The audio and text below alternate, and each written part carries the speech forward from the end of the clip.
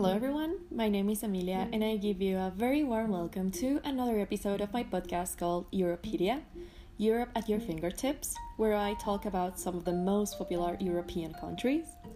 Today, April 10, 2022, we will talk about a country that has been the heart of European politics and culture for many years. This country is Germany. We are also going to talk about its etymology, history, best places to visit, historical figures, and also facts. I'm going to start by giving you some key information of Germany. It has a population of 83.2 million people.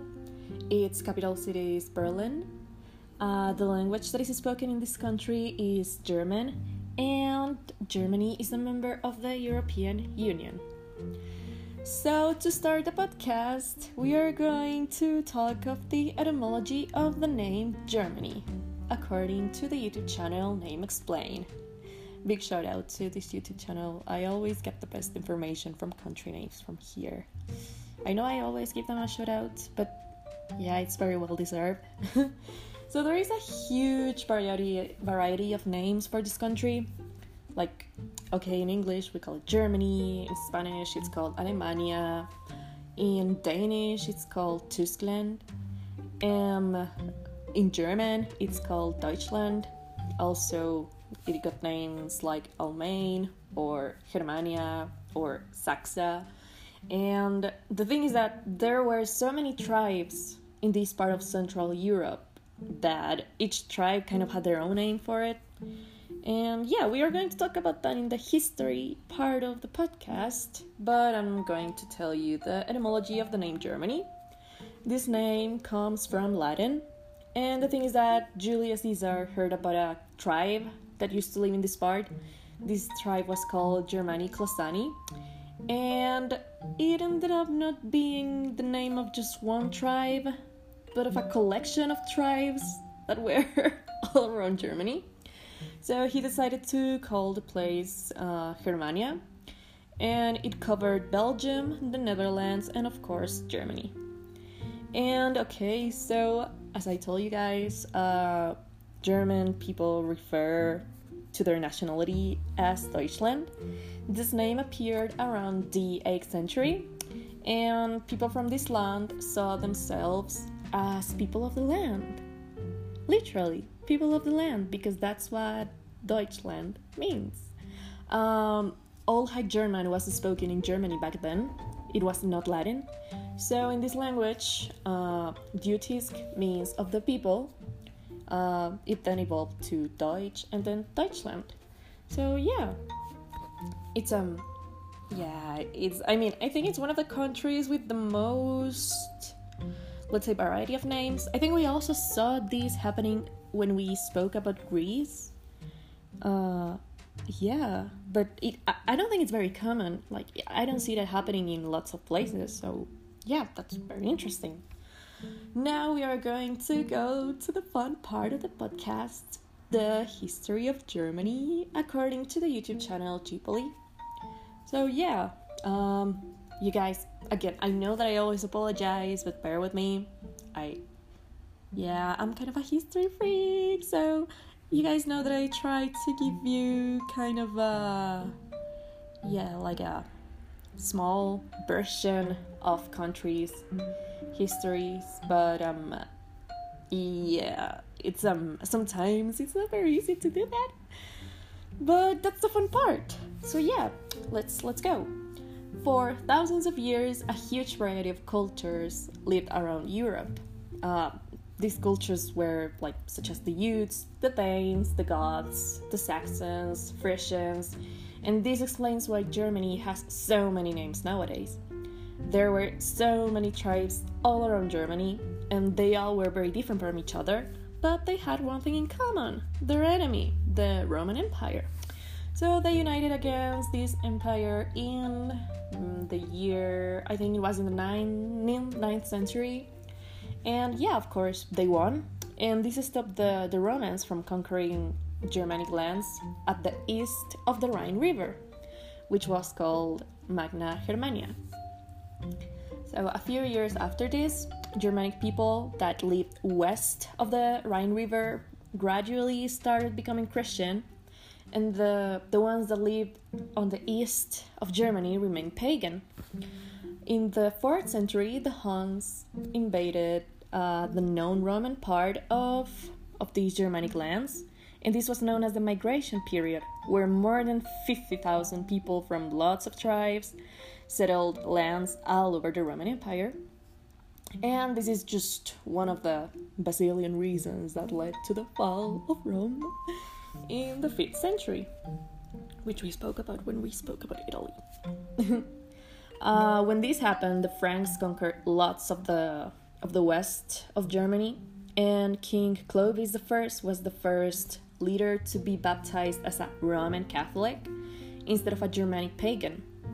This caused lots of missionaries to travel all around Germany to convert the pagans into Christianism. In the 8th century, Charlemagne expanded the Frankish Empire, and he united the west and the east of Germany. It's actually a funny thing. I don't know why I kind of always thought that Charlemagne was I don't know why I thought that he was like from Italy. I mean, it was a very surprising thing to realize that no, I don't think he was from Italy after all. Thing is, Charlemagne's grandkids partitioned this empire that he had made into 3 parts, but one of the most important parts was East Francia, which is considered, let's say, the predecessor of what nowadays we know as Germany. In the 10th century, Otto I was crowned as the King of Germany, and he also became the Emperor of the Holy Roman Empire. So when the Crusades started happening, lots of German religious orders started, such as the Teutonic Order, and they started expanding Germany even more, like even in the west, from countries such as Estonia to Slovenia. And whenever we speak about any or most of the countries from Europe, we face the Black Death in the 14th century. But a few centuries later, the German Habsburg family controlled a huge part of the Holy Roman Empire. I think we spoke about this when we talked about Austria. Of course, a person from the Habsburgs took the throne from the Holy Roman Empire from the 15th century to the 19th century. I mean, it was not the same person, but we remember that the Habsburgs were very powerful for a very, very long time. Right, so in the 16th century, Martin Luther published texts exposing, let's say, corruption and some bad stuff from the Catholic Church. And this had as a result the Protestant Church. And also, it's very important to know that he translated the Bible to German, and this was a very, very important part of Germany's evolution. Speaking about the Protestant Church, in the 17th century, the Protestant Union and the Catholic League fell into a civil war, which started being a religious civil war inside the Holy Roman Empire, but escalated into a continent-wide war known as the 30-Year War. After the 30 Years' War, the German nation was a cultural and scientific center. Let's say that Luther contributed to standardizing the German language when he translated the Bible. So this gave, as I said, lots of points to Germany. Also, as another example, Copernicus became one of the most influential figures of the scientific revolution that happened in Europe. And when the Enlightenment happened in the 18th century, German was the key philosophic language of the modern era. And we also got lots of artists, lots of composers. And after the Congress of Vienna, the Holy Roman Empire disappeared. In the 19th century, the population of Germany grew from 21 million to 34 million in only 50 years thanks to industrialization that helped unificate Germany again. Then Germany suffered a national uprising in the year 1848. And then the German Reich was formed on I think it was in the 1870 something, 1871. A few years later, Germany was part of the Central Powers in World War One. Then this happened. This kind of caused Germany to have some stuff to do with the Russian Revolution. In the Second World War, Germany was devastated again. Most of its cities were in ruins, and the population was very much reduced, and no one had any idea about the future. And then we had in the Cold War, we had the ideas of East and West Germany. East Germany went communist, and West Germany had a huge growth and freedom from the end of the Second World War onwards. And Germany became one of the most prosperous nations in the world, and it joined the European Union in the year 1958. We very much remember the Cold War, which kind of very much was with the United States and Russia. Then we got a unified Germany in the 1990 at the end of the Cold War. Yeah, that was a result of the Cold War. And that's kind of pretty much a small insight into Germany's history. Again, as I told you guys, I very much try to make it as understandable as possible. It's impossible to memorize or fully memorize the history of all the countries we have spoken about, but it's fun to research and then to speak about it. It's nice to have lots of fun facts about countries when you are at a party, being like the walking encyclopedia. That's very much my thing. So yeah. Now we are going to talk about the top 5 best places to visit in Germany according to the YouTube channel Turopia. So the number 5 is Lübeck, which is a city with medieval architecture and cute narrow streets, and it has a town hall from the 12th century. And the number 4, we have Heidelberg, which has pubs, restaurants, museums, art galleries, and it's home to Germany's oldest university. Number 3, we have Neuschwanstein. I'm so sorry, you guys. German is a very difficult language. Which has the castle that was the inspiration for Walt Disney's Sleeping Beauty's castle. In the number 2, we have Munich, which is the origin city of Oktoberfest, and it has a great cultural scene. And in number 1, of course, we have Berlin. One of the most important attractions in here is the Berlin Wall. It's not there, but some remains are still there, and it's very interesting. There's also lots of culture and nightlife. So now we are going to talk about top 10 historical figures in Germany. Oh yeah, by the way, did I tell you that the information that I got from the best places to visit in Germany was according to the YouTube channel Turopia? Yeah, again, Turopia, thank you for supporting me to make all my podcasts. I usually try to get places information about the best, the top sightseeing places to visit in countries from this YouTube channel. So yeah, thank you so much. Now, as I was telling you guys, moving to the historical figures in Germany, according to the YouTube channel Wikipedia. Yeah, there's lots, hundreds of historical figures, important historical figures, especially when it comes to a country with such cultural and historical value as Germany. This list doesn't come in any particular order, and it doesn't mean that they are like the top 10 people. It's just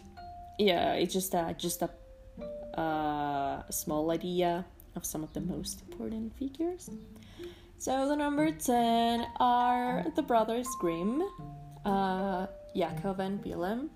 They were folklorists and linguists, and I think that if you guys have heard about Hansel and Gretel or the Sleeping Beauty, you can thank these couple of siblings, brothers. In number 9, we have Nietzsche, who was a philosopher and a writer that was famous for his criticism of morality and religion of Europe. In the number 8, we have Charlemagne, who was the first emperor of the Holy Roman Empire. Number 7, we have Gutenberg, who who invented the first printing press in the world. In the number 6, we have Kant, who was a philosopher and a thinker of the Enlightenment era. In the number 5, we have Marx, who was another political thinker, owner of the Marxism. In the number 4, we have Martin Luther, who started the Protestant Reformation. Number 3, we have Bach, who was a composer of the Baroque and the father of classical music. In the number 2, we have Einstein, who was a scientist, and of course he came up with the theory of relativity, which, lots of his theories are still considered nowadays.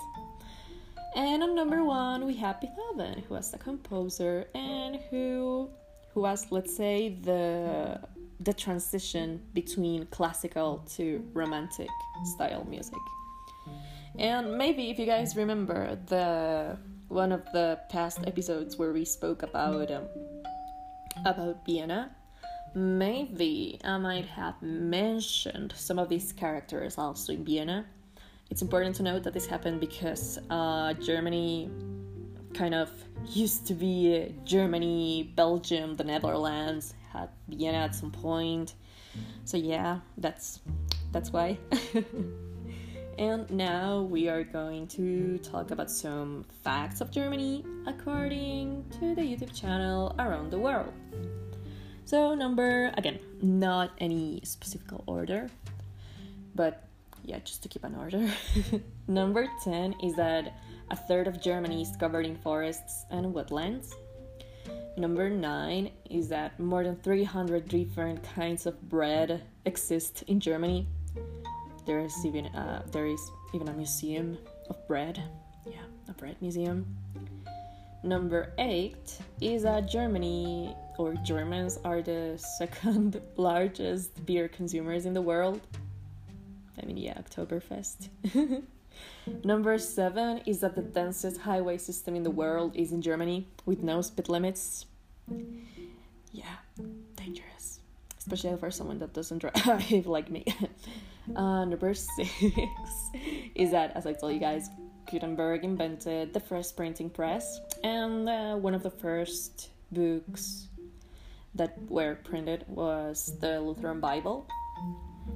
Number 5 is that German is the official language of 5 countries: Germany, Switzerland, Austria, Luxembourg, and Liechtenstein. Oh my god, I'm so sorry for my pronunciation. Number 4 is that the Cologne Cathedral took almost 700 years to build. Number 3 is that Germany is the 7th biggest country in Europe, but it has one of the biggest populations. Let's say that, this is number 2. Berlin is the fifth largest city in Europe by population, but it is bigger than Paris, and it has more bridges than Venice. And I mean, it kind of makes sense considering how big Germany is when comparing it to, let's say, Venice or, Paris. I mean, Berlin. But yeah, comparing Germany to France or Germany to Italy, you can kind of notice the difference of the area difference. But now that I think about it, France and Germany might not be that different when it comes to like geographical area. But yeah, anyways, the number one is that the Christmas tree tradition came from Germany. So yeah, as you guys can see, Germany has been the center, of course, the center of Europe, because it's in Central Europe, has been the center of lots of European and even just worldwide culture, arts, knowledge, science, and yeah, it's an amazing country, and it was amazing to speak about it. So, well, you guys, those were today's key points. Thank you very much for tuning in. This was Emilia speaking the podcast Europedia, Europe at your fingertips.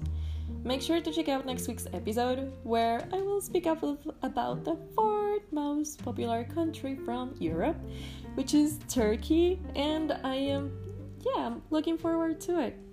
So thank you guys very much. Have an amazing week, and see you next week.